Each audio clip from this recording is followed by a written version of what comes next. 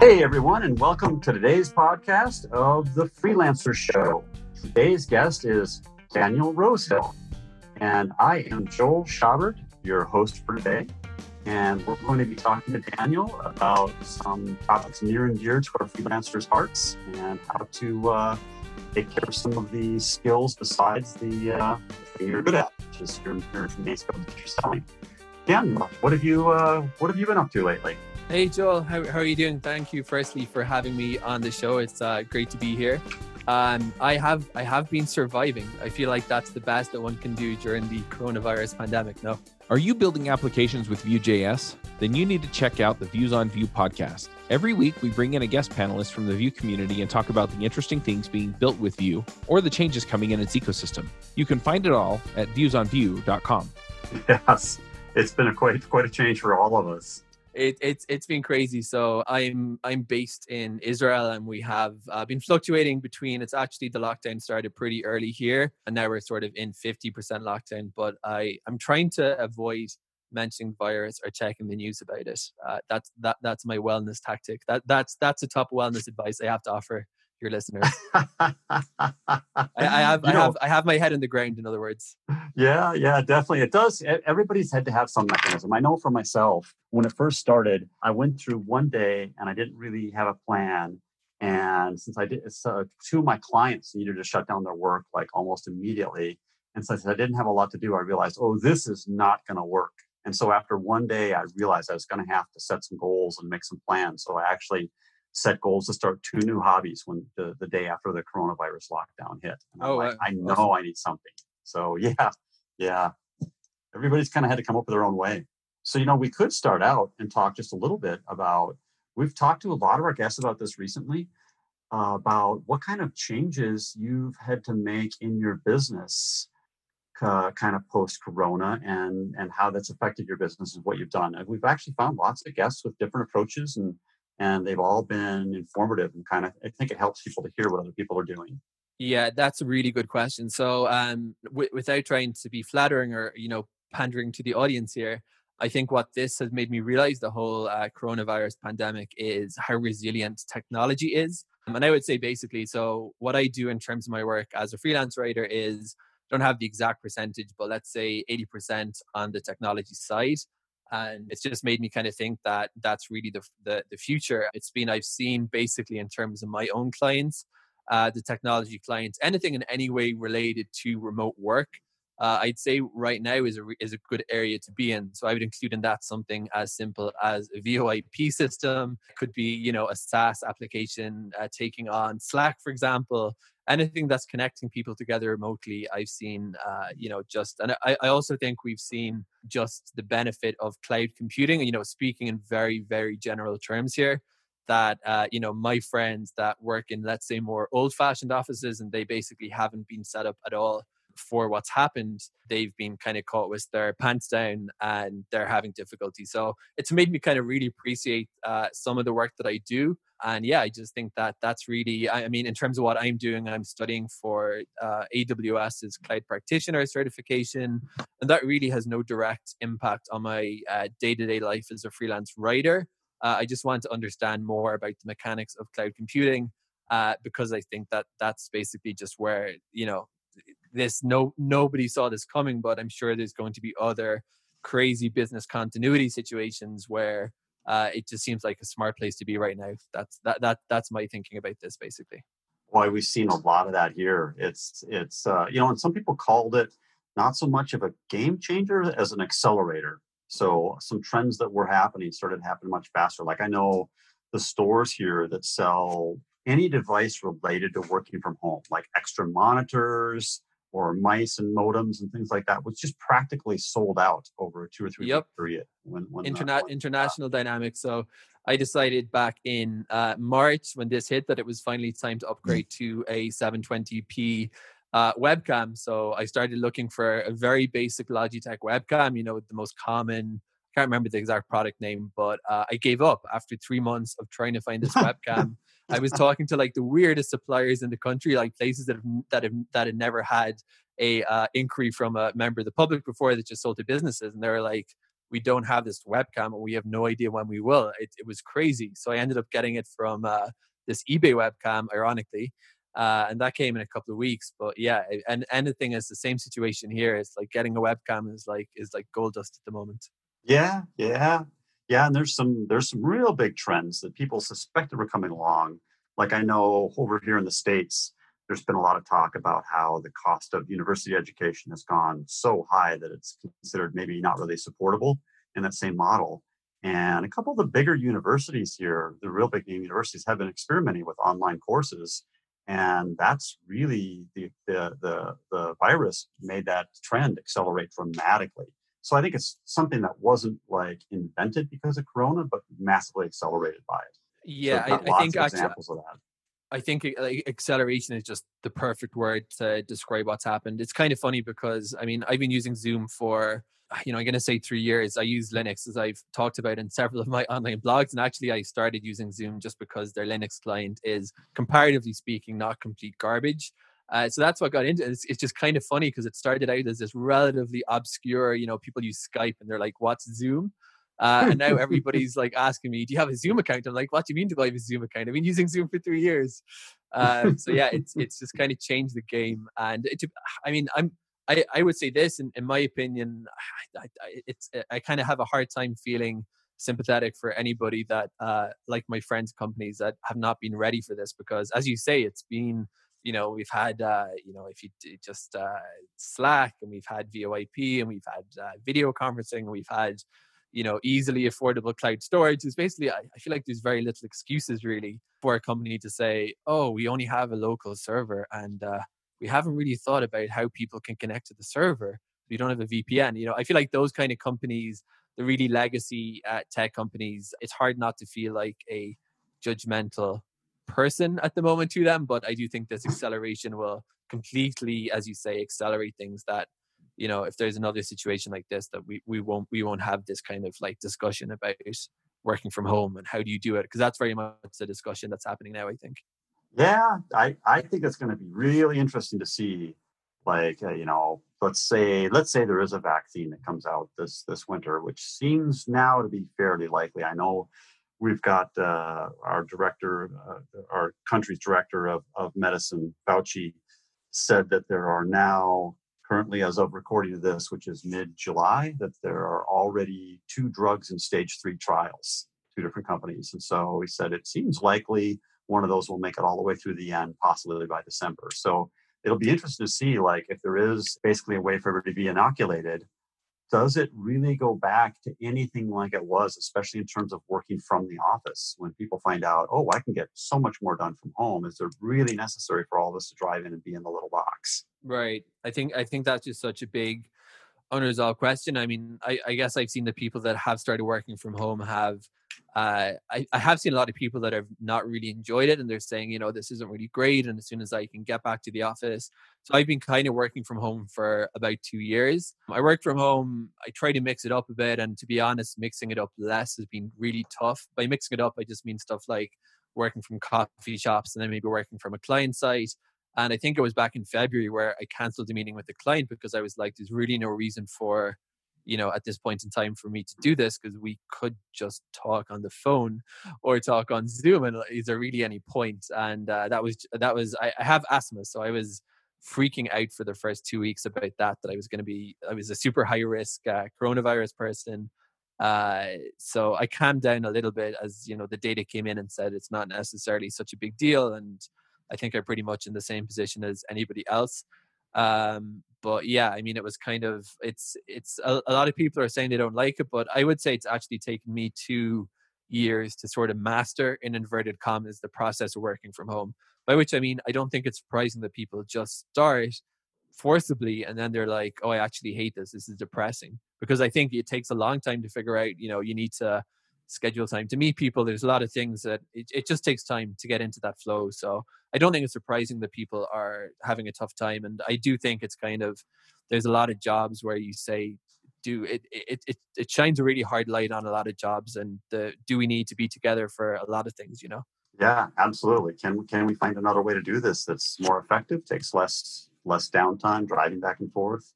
I think all those things are in question. Moving stuff into the cloud more and more. So tell me about how your studies are going on the AWS Cloud Partitioner. How did you decide? How did you pick that, and how's that going? The selection process. So I was basically, as I said, I thought it was a smart idea to do a technical certification. I actually started with the LPIC certification, which is, for those who don't know, Linux Professionals Institute. So I was cocky. I thought I'd been using Linux for so long on the desktop that it would be really easy. And then after about 3 lessons of, grappling with CLIs and grep and all this, I kind of said, so what I would say is my interest in technology has always been more conceptual. So I've worked at companies where people are like, what are you doing wasting your time in marketing? Become a developer. And it's funny because, I've taken a couple of Python courses and I've tried that. And I just think it's a very different brain. That I don't have that brain. I don't have the hardcore brain for development, the really, logical, mathematical, left-sided brain. I'm more of a creative. So I was surprisingly bored by the Linux coursework. And so I clicked onto AWS because I've been using AWS for a few years, just, S3 buckets and stuff like that. And a few lessons in, I was like, God, this is really, really interesting. It's more conceptual. It's less, dealing with as I said, the command line interfaces, and I just find it much more engaging.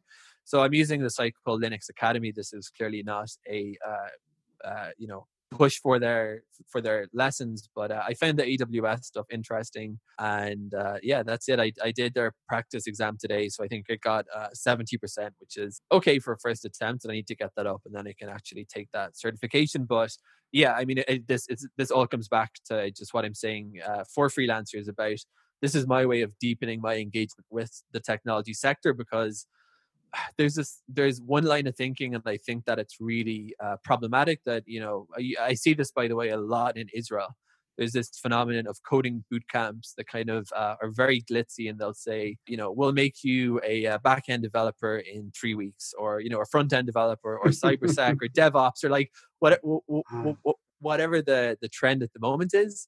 And I just know, having worked in tech startups, like, I'm always in awe at how much, like, the developers, the places I worked have always been really kind of like take me under their wing and showed me a few Linux commands, and they've brought me up, but they just have that theoretical underpinning that I think it's kind of ridiculous to claim anybody can become a DevOps professional in 6 weeks. So yeah, that's basically why I've taken this approach. If I think it's a bit more modest to say this is a little certification, and I understand cloud computing, and if in the future I'm working for a company in the cloud space, I'll just be able to maybe demonstrate that I know perhaps a little bit more than some other people. It'll give me a competitive edge, or so I hope. So we'll see how that goes. Yeah, that's great. I mean, one of the things really interesting about the whole, I work with both AWS and Azure, the Microsoft cloud system. And one of the things that's really, really stunning or surprising to people is how giant they are, literally how many products are available in each of them.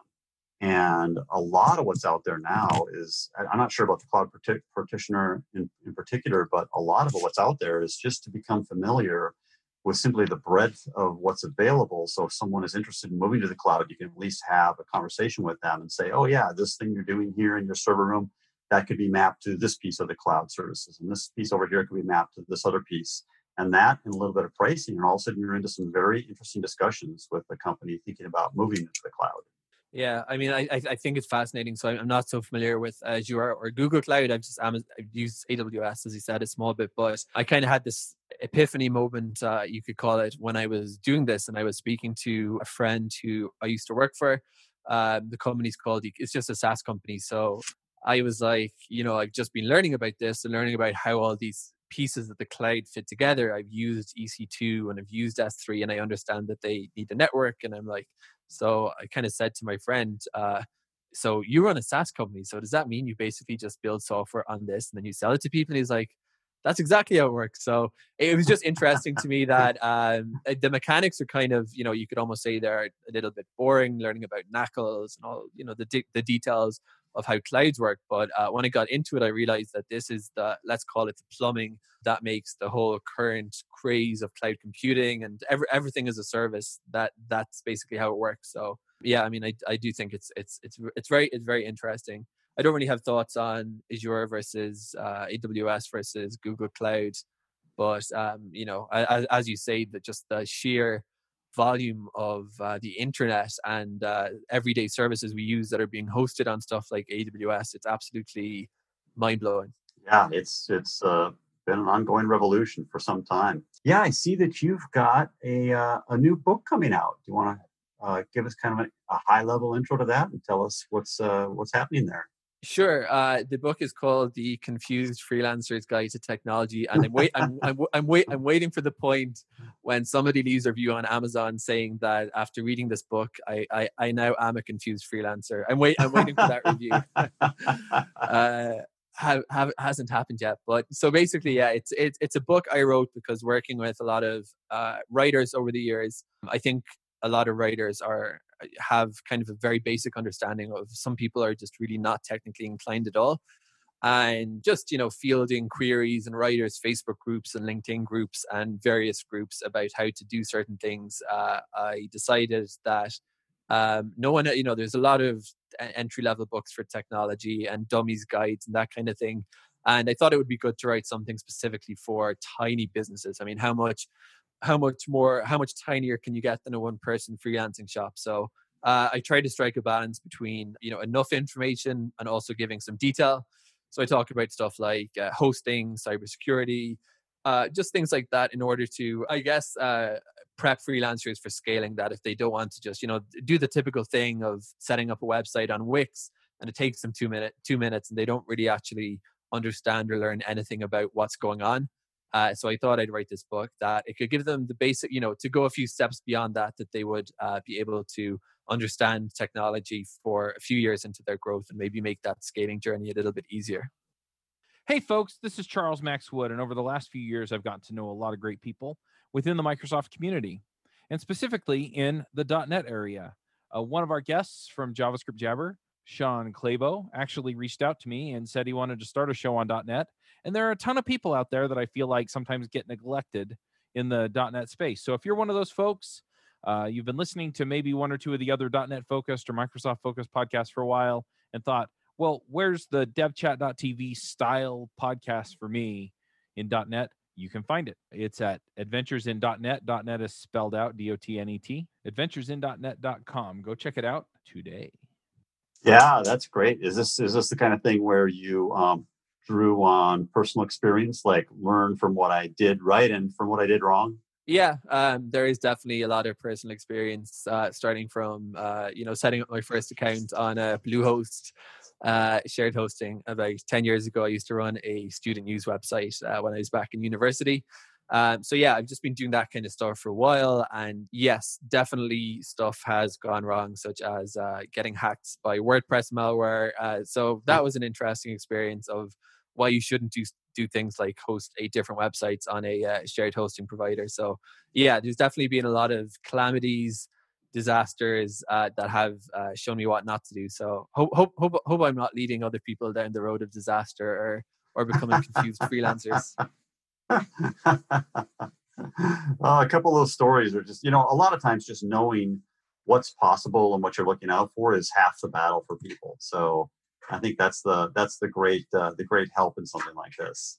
Yeah, that's great, Daniel. So can we go like a little deeper into maybe some of the challenges that be facing a new freelancer, especially one who, like you're saying, maybe a writer, somebody who's not real technical? What are some of the nuts and bolts of things they might end up having to deal with that might surprise them?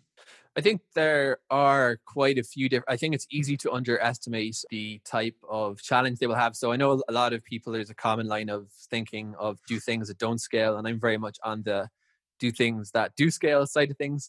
So the basic bare bone technical requirements to get started as a freelance writer, let's say the example you chose, are pretty simple. I mean, it's easy. I could throw out things I think you should have, and you could throw back saying you don't really need that. So I could say you need a website, and you could say not you, but an average freelancer might say just set up a Wix on their subdomain and have it branded.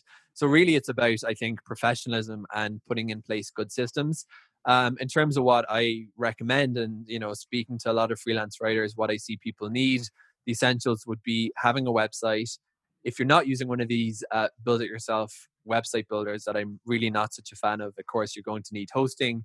You're going to need a domain name. You're going to use, G Suite, I think, is great, or Office 365 or some kind of managed collaboration suite. A CRM is very, very helpful. And there's, CRMs, and there's some people like these cold emailing solutions, which are a small bit different. Marketing automation and email newsletter solutions, such as MailChimp, for example, Google Analytics. The list really goes on. And the one thing that people always forget and that people don't like to talk about is a backup, some kind of a backup functionality. So a common one I see all the time with writers is, and this has happened to me, is that they write stuff for websites or they do a podcast like this, and they forget to save cast, or something like that, like they move hosts and they forget to migrate over files and it's gone forever. So that's really important. I'm a big advocate for being extremely particular about backups. So recommend if someone writes something on a website, that their mind should immediately go to backups and taking an on-site copy, and ideally migrating that up to a cloud source as well, just to keep 2 backup copies. So that's a common one that people like to not think about. Wow, let's get into this even a little deeper here. So if someone was just starting out, what would you tell them about why a website is important enough that it's worth their time, and how they should get started with that? Sure. If someone's building a website as a freelance writer, I think WordPress is the CMS I've used most. I don't think that WordPress is beyond most people in terms of, getting to grips with. There's other choices for CMS too, but, I think generally a basic shared hosting package running WordPress. I think Cloudflare is great. I strongly advocate anyone building even a shared hosting site uses Cloudflare just for, CDN and for security and stuff like that. And email, I've described in the book about how you can use just basic cPanel email, but I don't think that's a good solution for most people. Setting up using some kind of managed email provider makes sense. And those are really the bare bones. You don't need a CRM, but it does certainly make life a lot easier. So I think it's sometimes my personal philosophy is, setting up stuff that you're going to need. If you're looking at freelancing for the long term, I think it makes a lot of sense to set up a CRM, setting up a email automation system, marketing automation systems, those kind of things, because it's very difficult to do things like scale substantially if you're just using some kind of a flash website that you've built to one of these. What you see is what you get editors.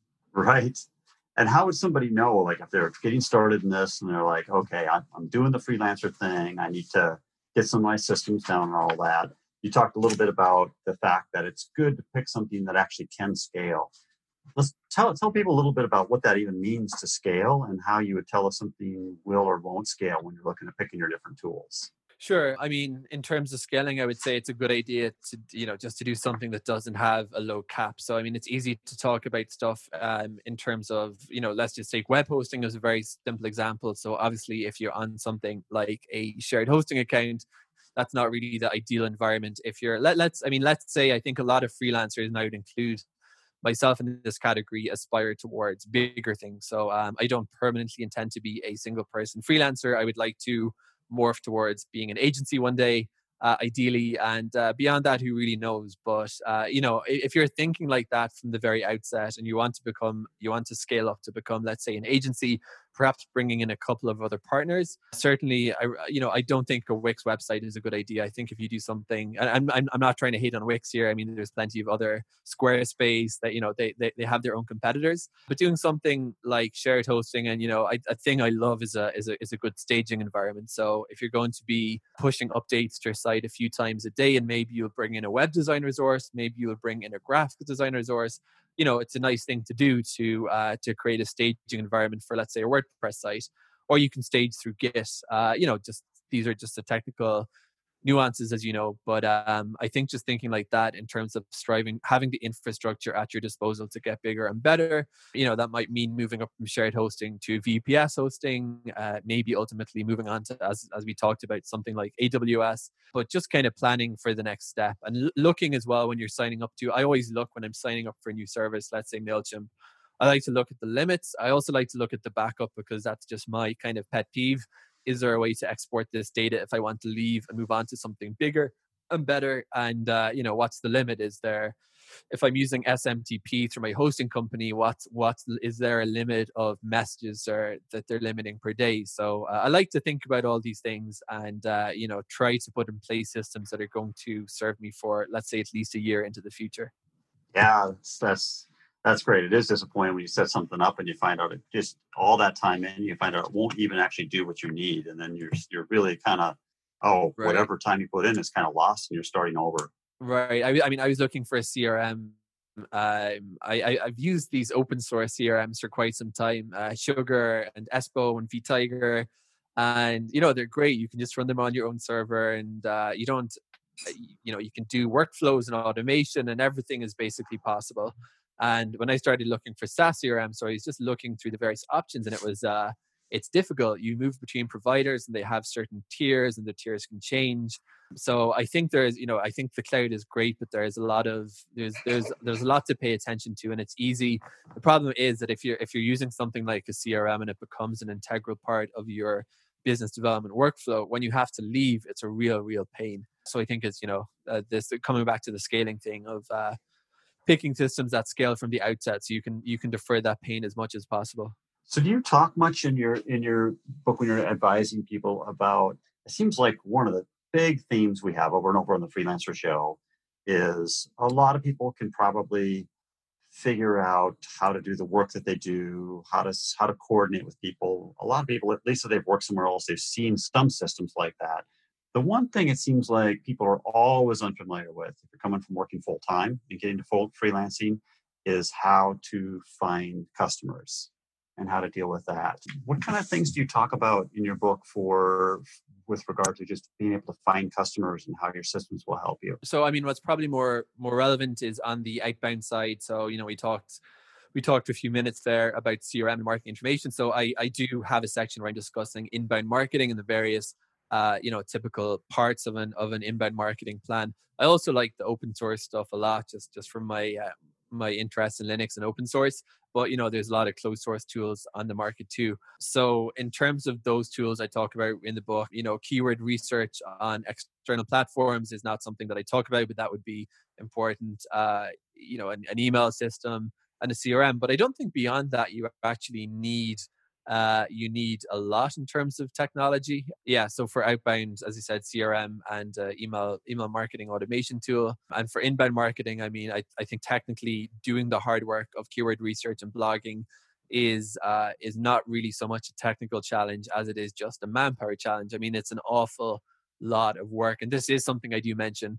I think a large part of the difficulty of being a freelancer is being the person responsible for, as I said, the backups, the IT, the business development, the sales, the marketing, and then finally doing what you get paid for. So you have to wear a huge amount of different hats.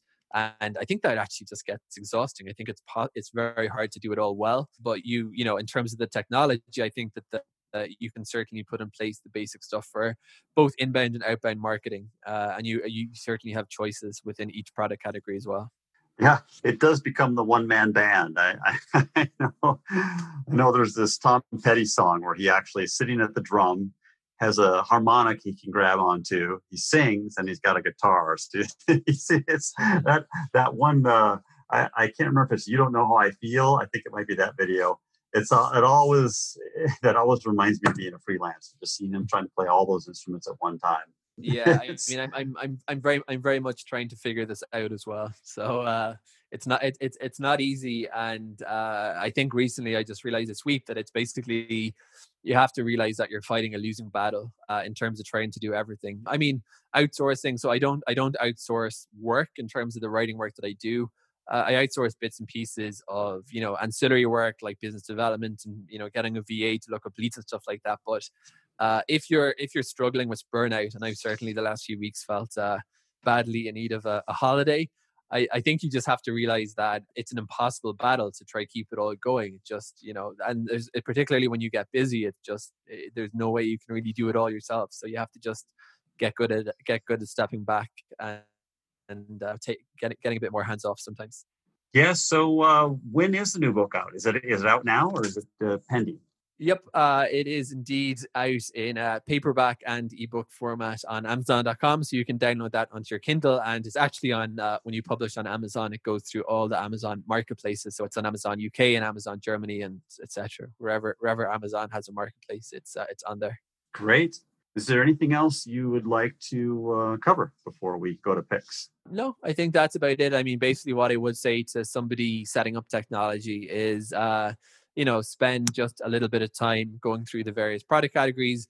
Think if you are tempted, I know you have a more tech savvy listenership, but I've sometimes questioned my own decisions in terms of, going with doing things a slightly harder way. But I do find that it's a lot of work at the start.